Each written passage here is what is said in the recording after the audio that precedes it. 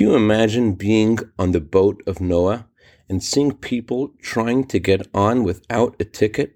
How would you feel sitting there in first class on that boat when people can't get on? Good morning. This month, the month of Cheshvan that we just began, is very different to the month before. While the month before, Tishrei, is a month that is completely saturated with holidays, the month of Cheshvan does not even have one holiday. And we begin the month always with Parshat Noach, the story of the flood, because it is very similar idea. God takes us out of the month of holidays and asks us to go back into the flood of worries, of financial concerns. But God also empowers us with a boat.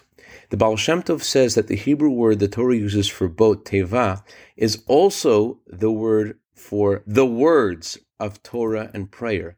God says to every single one of us, don't just say those words of Torah, don't just say those words of prayer, believe in them, enter them. When you have a chance to pray, cherish it and get into it.